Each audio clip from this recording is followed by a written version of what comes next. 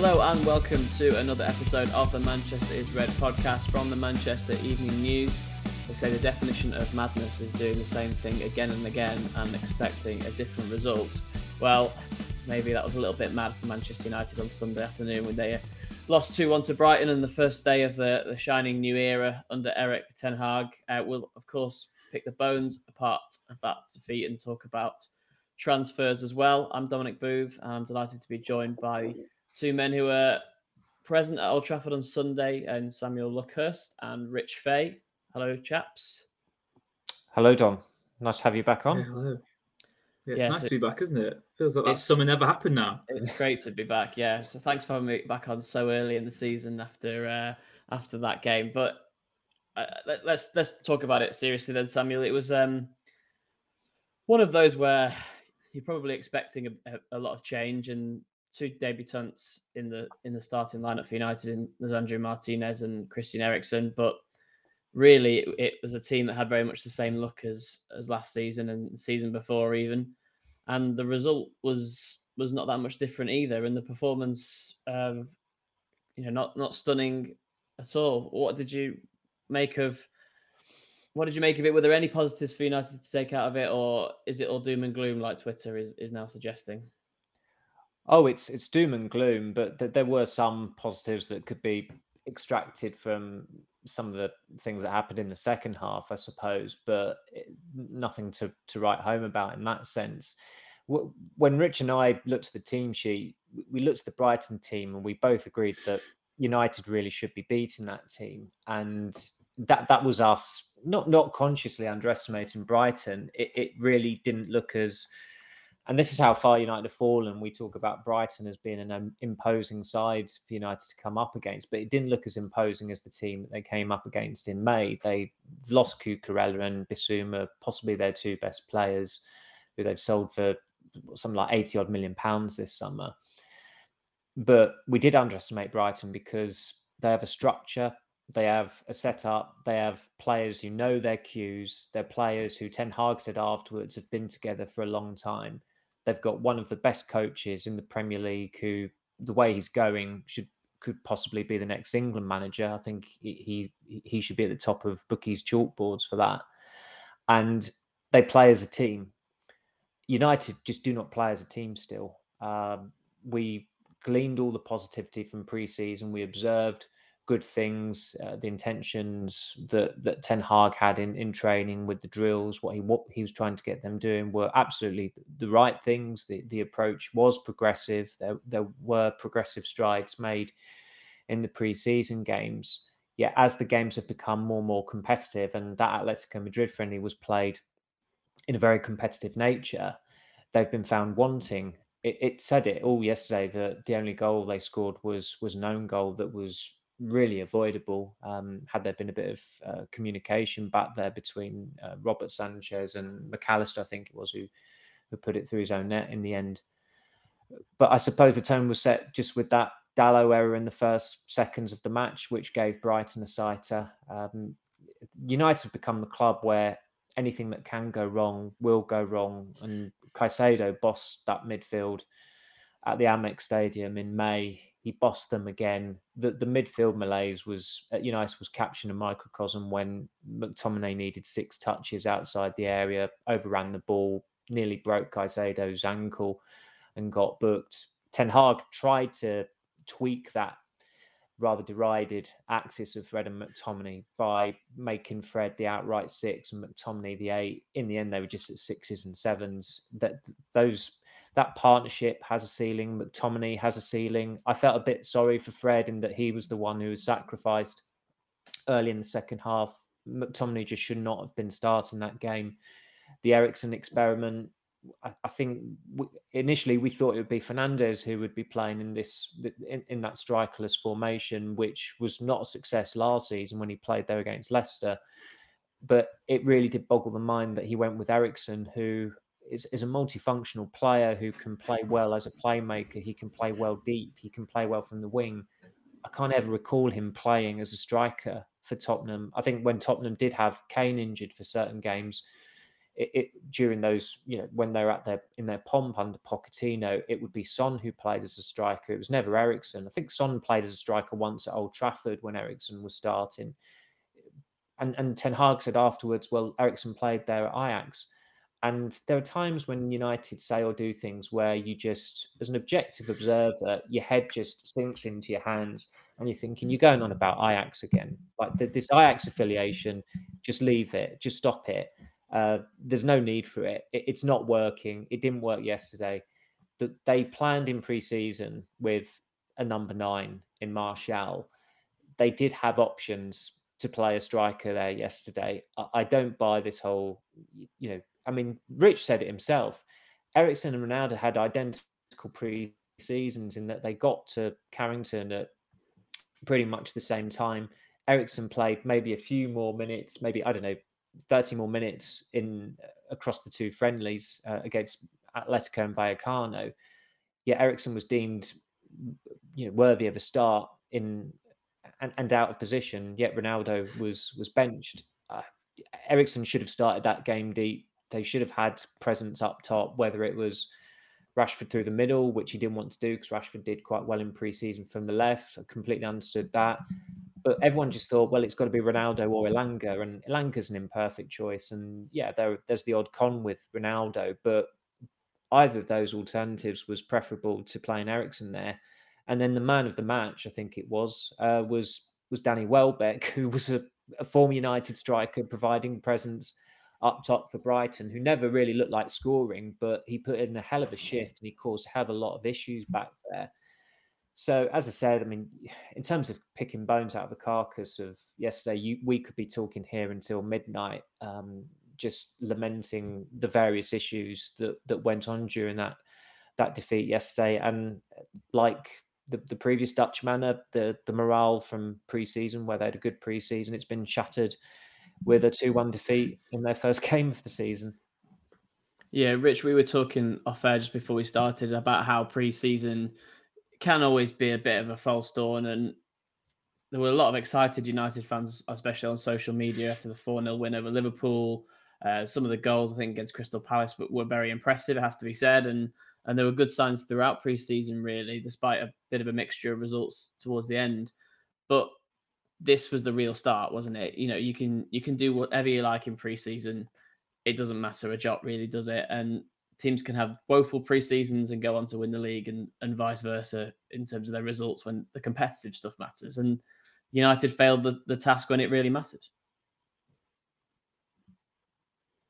Yeah, and the warning signs were there from those last pre-season games, because the Atletico game wasn't the most sensible match to have as a springboard for the season for your starters. But United were schooled in that. They were against the team in Europe who do things in a certain way and are really difficult to play against. And United came unstuck. They didn't really offer too much at all. Obviously, there were a few missed chances, as there always are in these sort of games. But the Brighton game wasn't even a surprise, really, was it? I mean, I am always going to be a bit sceptical about going too harsh on a team on the opening day of the season, because there's a lot of mitigation to it. It's still players learning their trade at a new club, and it's still a new manager and a new style, and it's a competitive game, which they've just not really had all summer.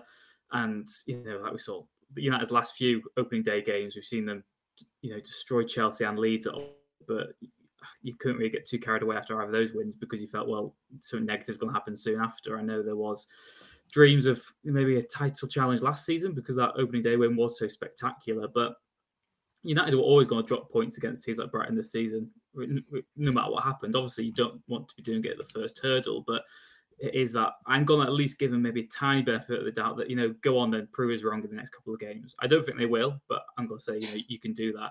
But I think what is so annoying and so disappointing, which you can really be, angered about, is just these same mistakes and just the same obvious errors that are always happening. De Gea, it still looks like he could be a problem this season. He was poor on I think it was the second goal, when he scrambled across the box. You've got fullbacks who still look questionable, a centre-back pairing that needs to be stuck with, and you need to give them time, but they're still very gettable. The midfield, again, I talk about playing with 2 false nines. You're playing with 2 false centre. They offered absolutely nothing whatsoever. And again, that was no surprise. There was just no surprise to it whatsoever. Rashford was his typical self, just looked so low on confidence. This is meant to be resurgent Rashford. What more can United do for him? I mean, he's wasted 2 great chances in that game. Sancho, one of the worst players on the pitch again. He's okay from deep, and he can. You were do quite those balls. positive about him in the second half, Rich, as well. He's doing those passes that he does, where he sort of controls the tempo of the play and he curls the ball around the defenders. But in terms of what he was offering as a forward, which is what he's been brought to the side to do, there was nothing. There was absolutely nothing. And yeah, Fernandes, when do we keep talking about him? Since he's signed his contract, what has he done? He has been one of the worst players, in this United side time and time again.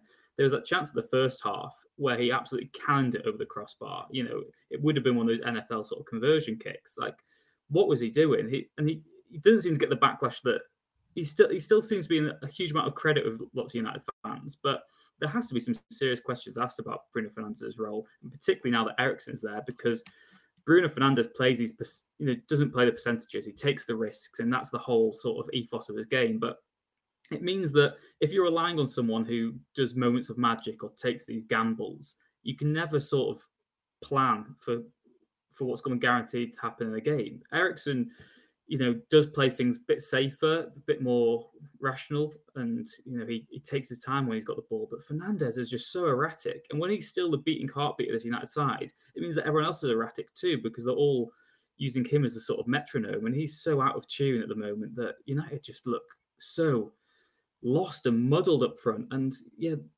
the kind of beauty of that forward line is that when it's at its best, you've got perpetual movement. The defense are being dragged all over the place. But when it's not right, it's just muddled. And there's so much movement. Players don't know where they're meant to be. You can't pick up passes. And yeah, there was so much negativity about that game. And the bubble has burst already for Ten Hag. And he's got an uphill challenge on his hands, it feels like. And new signings might be able to do that, but it might make things a whole lot worse seeing the names he's been linked with this week. Well, yeah, we'll get onto those names later on in the podcast for sure. I just wanted to speak about some of the individuals that Rich mentioned there, Samuel. I mean, it's no doubt that Ten Hag has his hands tied behind his back a little bit with some of those individuals, and with their own form, they have to take responsibility for. Rashford, Fernandes, and Shaw. I think is 3 of them who haven't been in good form for probably 18 months since maybe the COVID season.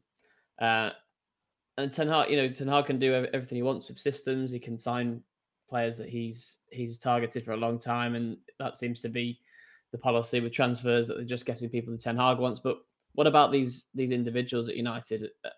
They've got to, it's almost they've got to perform now, or they need dropping or selling or something like that to really shake the squad up in the way that it needs to be. Well, if we go from back to front, with the goalkeeping situation, you can see them starting with a new goalkeeper next season, and that they might have to sign a new one for the long term, because De Gea's entered the last 2 years maximum of his contract. They'll trigger that +1 to time to the club until 2024. But the first goal yesterday, looking at the replay of it, if he goes with his hands, he probably blocks the ball at the very least and is there to gather it, but he's not brave enough. And in fairness, that's also the way he operates. I remember when United went out to the Champions League at the group stage to Bâle all the way back in 2011. The first goal that was conceded that night comes from a cross where De Gea makes a mistake of going with his legs to try and block it. He doesn't get enough purchase on it, and the ball's put away.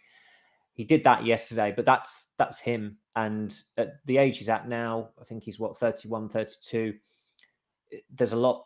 He's going to have to adapt a hell of a lot for Ten Hag while he's at United to say he's absolutely my number one. The second goal, I mean, he's trying to push it away, and he does push it away. And there's an element of misfortune that it goes straight to Gross. But again, another goalkeeper might have been a bit cannier in terms of how much purchase they got on the ball to ensure that it went completely out of harm's way. So the goalkeeping situation, I know Dean Henderson's pretty much, the bridge he had with Manchester United is burning after what he said last week. But they're still keeping their options open there, because they didn't give Forest the option to, sign Henderson permanently. As far as the fullback positions go, I'd have said that a right back was needed more than a left back in the summer, and they signed a backup left back in Malacia. And really, he was unfortunate not to start because Shaw was borderline disgraceful. One point in the second half, Welbeck, being Welbeck, was sprinting after the ball, and Shaw was jogging. And the fans were having to tell Shaw, you got to sprint because you've got someone breathing down your neck. Stop jogging. He was lucky to last as long as he did. He's gone backwards so far from the 2021 season, when I thought he was United's best player that campaign. But as you said, there were no supporters there. It was misleading. It was false. Maybe he's a better player when fans aren't present, and that's a poor reflection on him. And I think that's the case with a lot of other United players. Dalot had a very good pre-season, but his confidence, he looked like he was not found out, but he just regressed yesterday. With the centre-back pairing, I thought Maguire did all right. I didn't think Maguire's performance was particularly offensive at all. Martinez started well, but as soon as Brighton went 1-0 up, he was just careless. He was sloppy. He got booked. He was extremely lucky not to give away a penalty. The midfield we've spoken about ad nauseum. McTominay is not a starting United midfielder. I think Fred has merit if he's supported by the right players. They don't have the right players there, so he's exposed, and he's now playing in a role that is the opposite to the role he plays for Brazil. Rich has rightly said that Fernandes has been cut a lot of slack by a section of the fan base. I can't quite understand it. He's been even worse since he got an unnecessary and an undeserved new contract in April. Sancho and Rashford have potential, but much longer can we start talking about potential with Marcus Rashford? In fact, I regret saying it even there. He's turning 25 in October. You can't be talking about a 24-year-old, nearly 25-year-old showing potential. They've got to turn up. They've got to be dependable forwards, and neither of them are. Eriksen, I thought, played quite well when he dropped deep, and that's the role he should have started in the game. Ultimately, it was a strange one to write about in some ways, because it was very easy to home in on the ownership and how little they care, and they don't care. They're not ambitious. They are the biggest problem at the club, and they've been the biggest problem at the club for a very long time. But Ten Hag made some very, very basic errors in that game in starting Eriksen where he started him. And he wasn't proactive with the substitutions either. He was initially with the timing of Ronaldo coming on early in the second half, although he should have just done that half time. But Elanga, Malacia and Garnacho coming on simultaneously just before the 90th minute just was senseless. It should have been about 10 or 15 minutes earlier. So however way you look at it, although they showed a bit of fight in the second half after they scored, and they did create some chances with Martinez having a shot blocked. Dalot had a shot saved as well. And they looked a bit likelier of getting an equaliser than they might have done last season. It was an extension of the chapter last season when they really needed to turn a new leaf.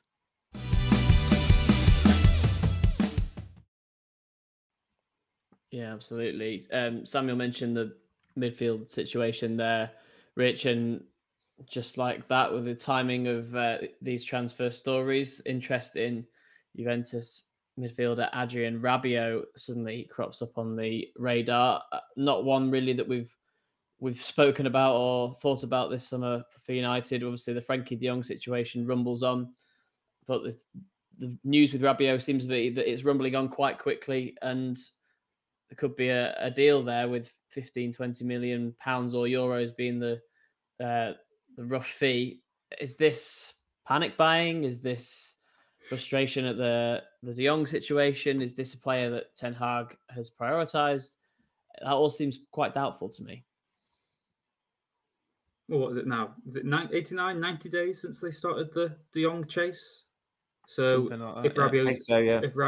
if Rabiot's just cropped up now, then yeah, that is a panic buy, isn't it? In my eyes. I mean, Rabiot's one of those players that when I sort of do the daily blog and stuff, you always see these news now stories of United linked with these players who are in the end last year their contract, and you roll an eyelid because you think, oh, they're always linked to someone like Rabiot, and he'll either get a new contract at Juve or he'll end up somewhere at Galatasaray or something. You'll be like, oh, that's why United were linked to him to try and get some other buyers involved. But yeah, this one seems like it is an actual alternative, and that's the problem for United. Really, is there hasn't been any sort of viable alternative to Frenkie de Jong, which, that's obvious because de Jong is an exceptional player with a world-class ceiling. So there's always going to be a drop-off. I don't think there is a like-for-like alternative out there. Otherwise, United, you'd like to think, would have already gone for them and said, you know what, we can't be bothered with this Barcelona pursuit any longer. Rabiot, in terms of fallback option, I mean, I do get the questions from the fan base saying he's not the type of player they need. I totally get that. But he's an improvement on McTominay for me in that role. And I think he'd be taking that role as the extra midfielder alongside Fred.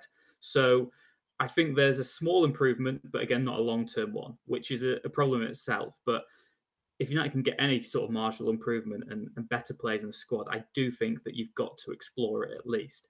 It could also just be trying to, put the ball in Barcelona's court and say, well, United are going to go away now. You might lose one suitor for de Jong, and it might only be Chelsea. You can try flaunt them to them, who, seeing their scattergun approach as well. It says a lot that the two teams in for Frenkie de Jong are two of the most manic ones in the summer transfer window anyway. The Rabiot deal, I think, is a good one to have in backup just in case he needs to use it. If the de Jong deal can't come off, then I don't think it's maybe as alarming as you first think, because, he is a decent player and he's an improvement on what they've already got in that specific position.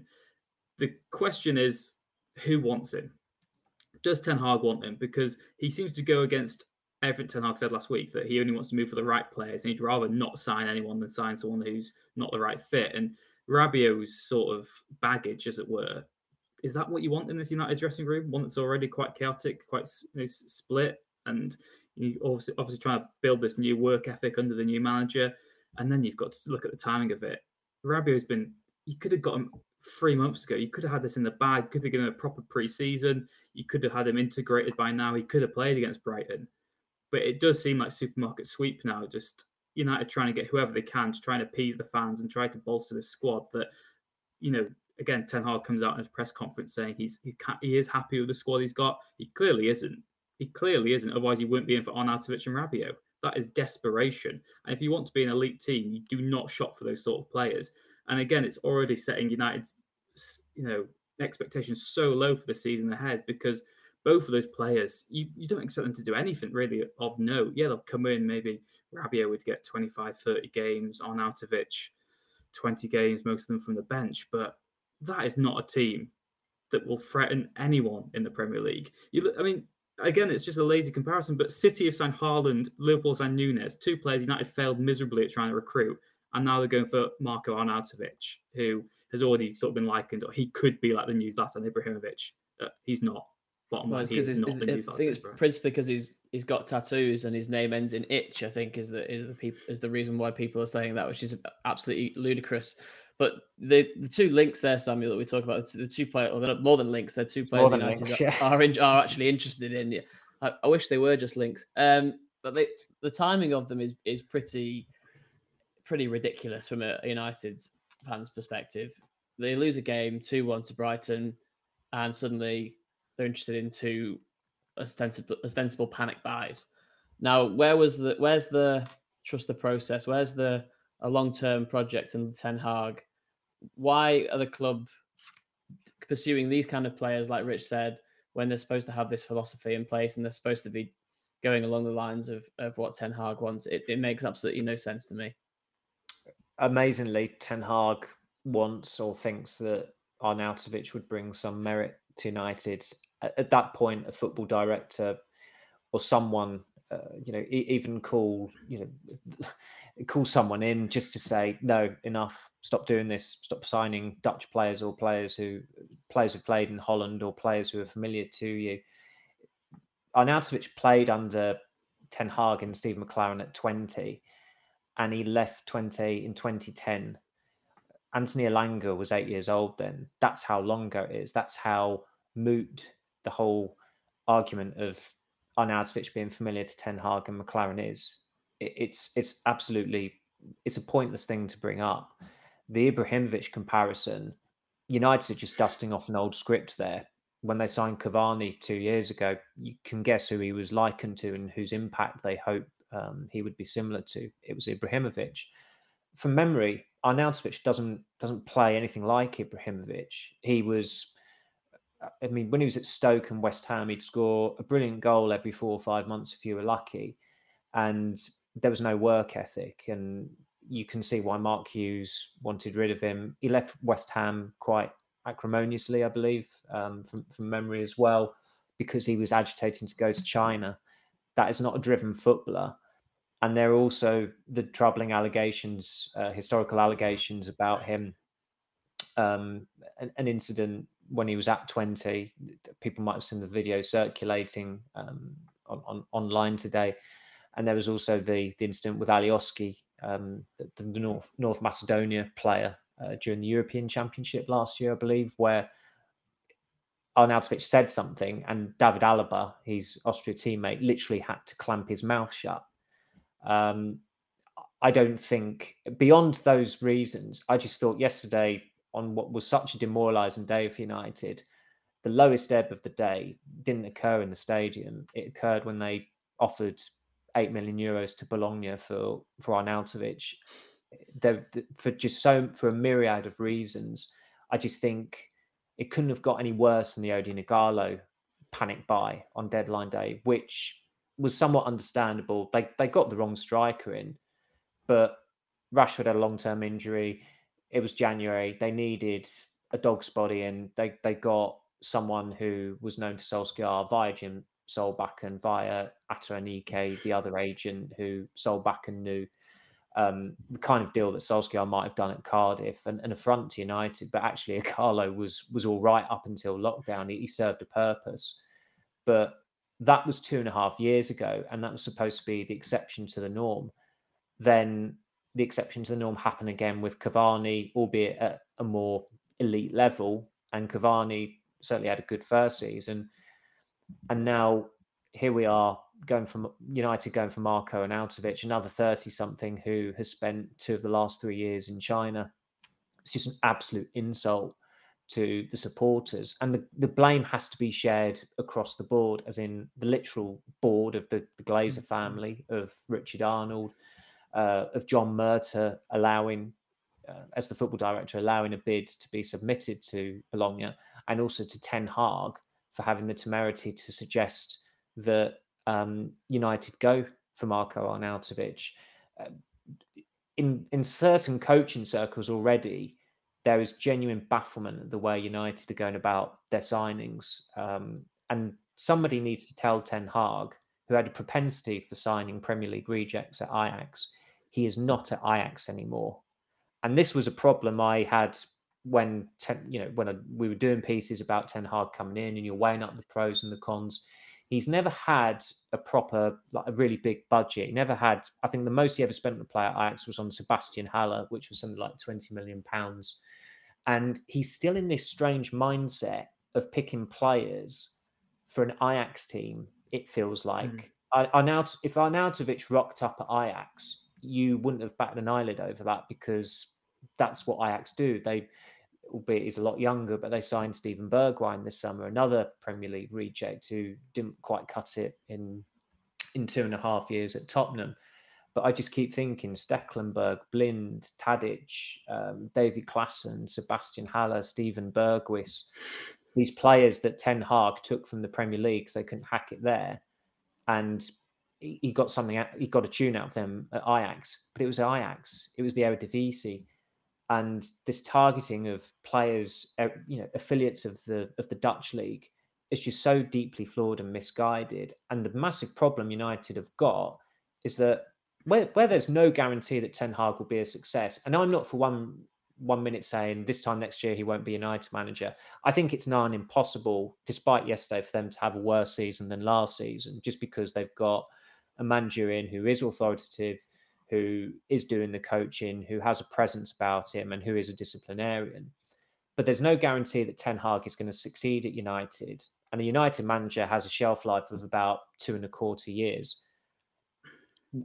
Whenever the successor comes in, if it is a 2.25 year job, or less than that, the squad they inherit, they will want to gut, because they will not want, I guarantee you, the next guy who comes in will not want a bunch of players who've come in from Holland and who really aren't quite suitable for United.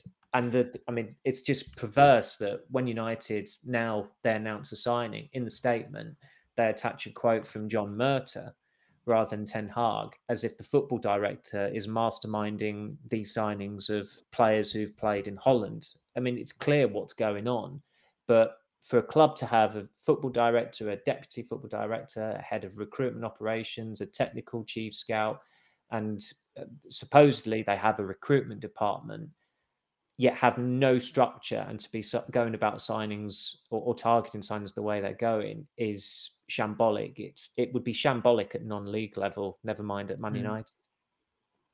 Rich, I was going to ask you that because we're probably winding down towards the end of time. I was going to ask you to provide a ray of hope, but I'm not sure I can even bring myself to do that. Well, I was going to just add on what someone said there. What, like, the people above Ten Hag, what are they doing? They're just letting him.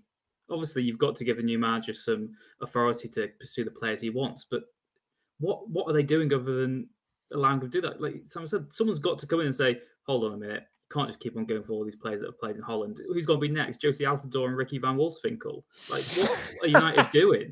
You've got to have some standards. And that's just the whole point, isn't it? It comes full circle to everything. There are just no standards. The standards have dropped so astronomically now that anyone's a target for United. Literally anyone. I mean, it still stems from the Wan-Bissaka 804 fullback shortlist. Like, if you're going for Rabiot and Arnautovic, who isn't on United's radar anymore? Anyone that's worked with Ten Hag, apparently. But I think that the main problem, I would sum it up, is that United are doing it the wrong way around.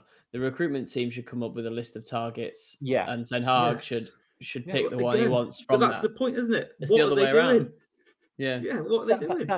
That's what I said it to a colleague last night. Why at the end of the season, where it was pretty clear from about March that they wouldn't finish in the Champions League, and it was pretty clear late March, early April that Ten Hag was going to be a manager, why did the recruitment department, if they actually exist, not just draft up a 4 or 5 man list of midfielders, of forwards who are the right age, right profile, played at a good level, they've got a good, high enough ceiling, they're affordable, that they're not necessarily elite, but they are players that you could sign in a transfer window. Why did they not have them lined up? And why did United not just go out there and sign them and just get Ten Hag's okay? And if he didn't say okay, there'd have to be some internal negotiating, if you like. I think we've probably said it before. Klopp was not sold on Salah. Michael Edwards was the one who was pushing for Salah, and look how that ended up. United do not have a figure at the club who is prepared to tell the manager, when their thinking is a bit misguided or muddled. But they should have been executing those priority deals in May or June. I don't see any excuse for it. I mean, we've provided all the context and background, and we've had guidance on certain things, but ultimately, you look at other clubs, the way they operate. I mean, Roma hadn't won a trophy in about 14 years, and they are I know they've got, they're a club in a brilliant city, and they've got a manager who still has cachet, and they are easily attracting better players than United are. I think Wijnaldum and Dybala, players that in the start of the summer would have turned our noses up and said, United should be looking for better options than them.